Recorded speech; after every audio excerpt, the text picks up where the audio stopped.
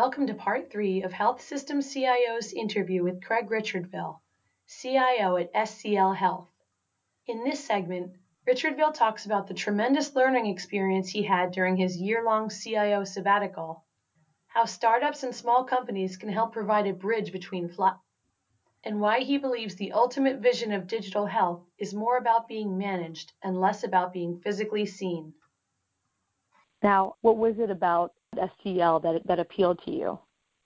That's an easy question. When I came and talked to the senior team, it was a very dynamic, a very intentful, purposeful, caring, thoughtful, all thought leaders in their own areas of space, larger visionary of where I want to go. So it really was the people that drew me to it. So the members, the CEO down to the rest of the members of the C-suite and the others that I had spoken to, really the visions of how I would see the industry maturing into a digital industry that delivers healthcare, the compassion and the mission of this organization and the values that it believes in. It's all about the people, and the people really, how they saw the vision. And I was fortunate enough, like I said, to be able to get access to their strategic plan of where they were going over the next 5 to 6 years.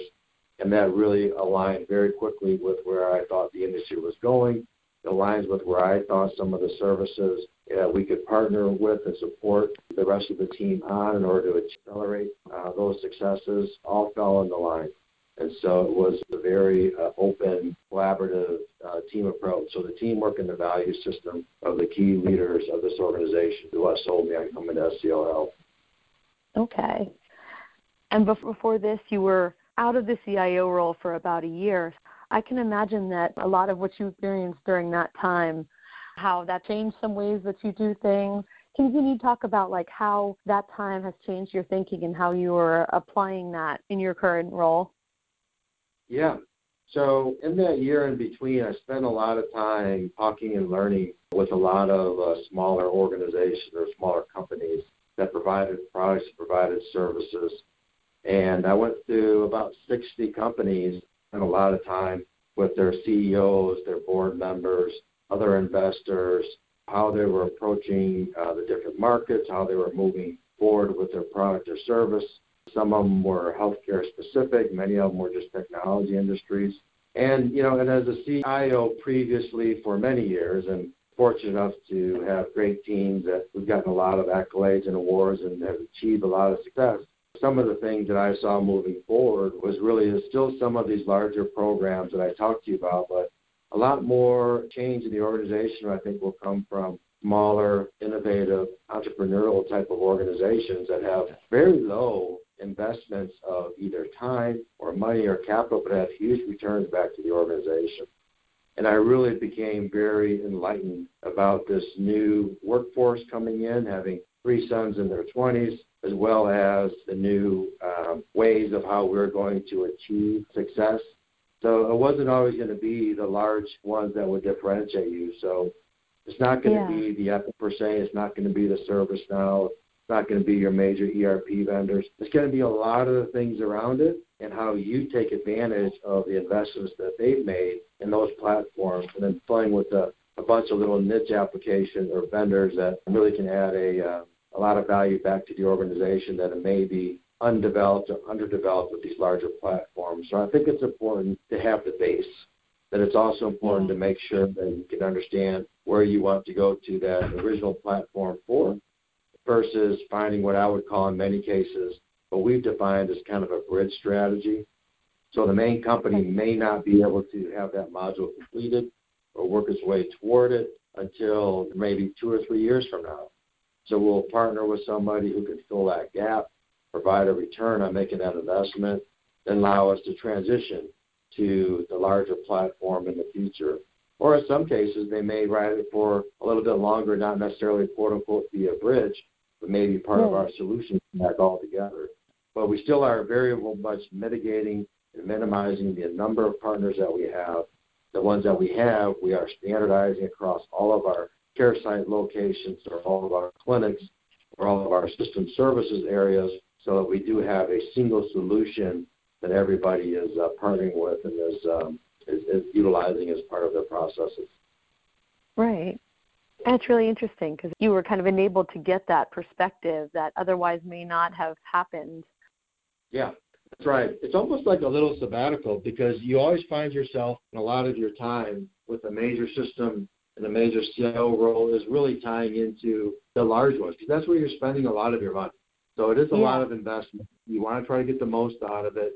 There certainly is kind of like the 80-20 rule where 80% of your time is spent with this other 20%. But I think what you find is that, if you can open up your eyes and allow maybe some other people to manage parts of those relationships, that will free up your time to focus on some of these other successes. And these other successes may at some point be a really big success. However, at least for the moment, for a small investment of your time and of your capital, you can get a larger return with some of these smaller partners. And so I really think that kind of opened my eyes that there's a lot of neat, innovative work that's happening out there on Silicon Valley, Silicon Alley, or anywhere else in between. And you've got to keep yourself open to some of those to really, I think, have a large return on small investments. Right. And kind of along those lines, when you look at healthcare's transition to a digital industry, which I know that I think you've talked about that in the past, and the CIO's role in that, what do you think are some other things that maybe need to happen to move that along? I mean, looking outside of traditional partners maybe is one, but then what's another thing that you think is key to helping to kind of guide that transition?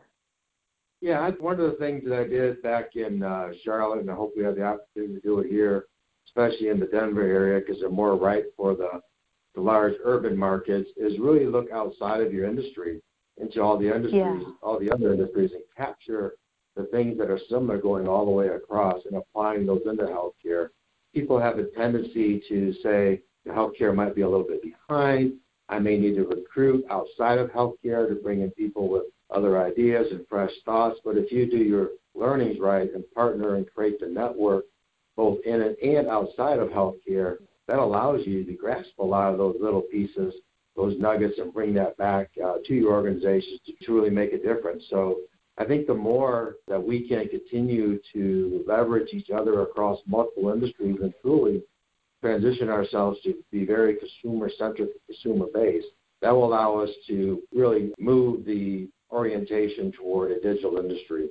And, what I mean by that, or partially, is if you look at, some people are very proud to say, I've never been into a bank in the last 3 years or the last 5 years. Right. Or I never walked into a mall or a store in the last X amount of years. They're still gaining all those services. They're just doing it in a digital arena, in a whole different environment.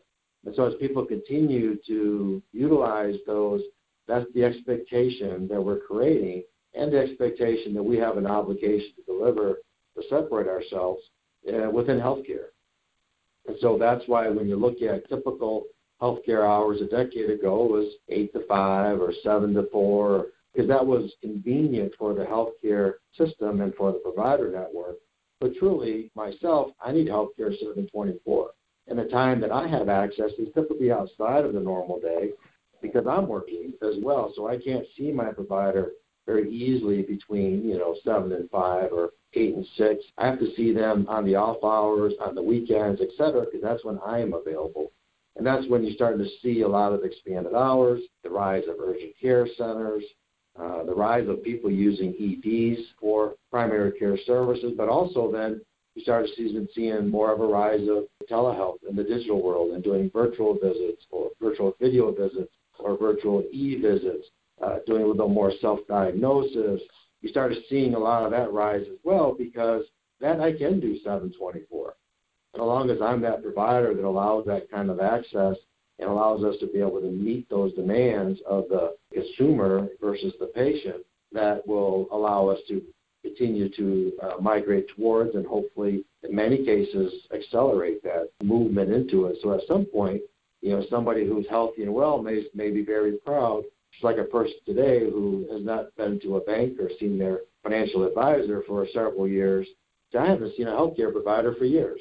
Yet I'm healthy, I'm well, I'm being taken care of, I'm being monitored, I'm being managed, but I don't have that physical presence because it's all happening around me in the whole digital space. And I think we'll continue to evolve and accelerate that. And in many cases, I would argue that we've surpassed a lot of the simplicity or complexity that happens in some of the other industries. So, for example, people like to be analogous to the financial services and healthcare to say, I can go to any ATM in the world and get my cash.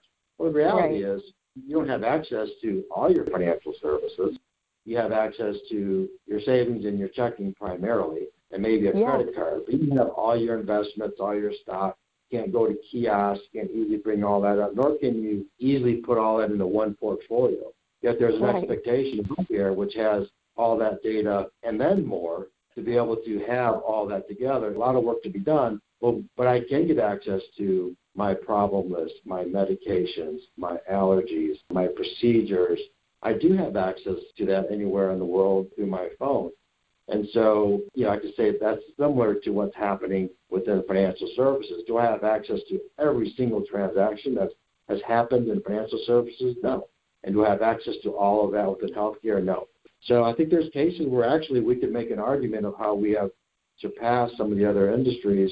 However, I think as a consumer, they're all kind of leveling out, becoming very close. And you're seeing a mixture, right? So you're seeing some people who are settling upon who still like the bricks and mortar and the physical presence. They still go to the physical stores, the banking, see their financial advisor. Then you got some who are told, I guess, that they're using robo-investors. And in healthcare, it's very similar. You start seeing some people who are very much into managing and taking care of things automatically, some who like the physical presence. I think the reality is there's some kind of a hybrid in between, continue to grow and lean toward digital. I think healthcare will continue to mature at an accelerating rate and catch up to some of these other industries that's been doing it for, a couple of decades. But we'll catch up fairly quick, and in some cases, like I said, I believe we actually, in my opinion, surpassed them. So the CIO role really isn't as centric to the industry, the vertical industry anymore, as it is to just kind of moving things toward the new technology era and the digital era, regardless of the industry that you're serving. Right. Yeah, you have a lot of really good points there, especially those comparisons that we hear a lot. And it seems like it really is a really exciting time, too. I mean, granted, there is so much to do and there's so much going on, but it really is exciting. And I think it's important sometimes to kind of sit back and look at how much is being accomplished right now. Yeah, definitely, and it'll continue. I mean, I think it's the most exciting time, certainly for many of us that have been in the industry, but the advantage of those, like my children are in their 20s, so I have one that's a physician. The other two, one works in patient access, one works in financial services, and the future for them is yet to be defined, and how they're going to want to create that over the next decade or two, and how the next generation will be served by the healthcare industry is going to be so dramatically different, because they have different expectations. They don't have the same guardrails that some other people have. And I think you'll start seeing a lot of the financing around healthcare to support ourselves to move more into that direction. And as that continues to churn and move into there with clinically integrated networks, less fee-for-service, more value-based care, you'll see these different ways of delivering service both on the care side and the maintenance of health that continue to accelerate and be adopted by our consumers. Yeah, it certainly sounds like you really kind of jumped back in. And not that you were on a vacation before. It seems like you've been able to really get into the role, and it seems like it was the right move for sure. Yeah, definitely. Again, it's an amazing organization. It's made up of tremendous leaders. And, that was certainly a big key component of the decision. And when you look at how we're positioning ourselves to lead and exceed, and it's really a fun time. And it's a great organization that to be placed in that top quartile or top decile of healthcare systems that are truly leading a lot of this change. Yeah. All right. Well, I can always talk to you for longer. There is a lot of exciting stuff going on, and you've had a heck of a first 5 months, so I definitely would like to catch up down the road. Yeah, you bet. I definitely would like to stay in touch, Kate. All right, great. That sounds great. Good. All right, well, thanks again, and I'll speak to you soon. Okay, thank you, Kate. Talk to you later. Okay, bye-bye. Bye. Thank you for listening to this podcast from healthsystemcio.com. To hear other podcasts, visit our website or subscribe to our account in iTunes at healthsystemcio.com/podcast.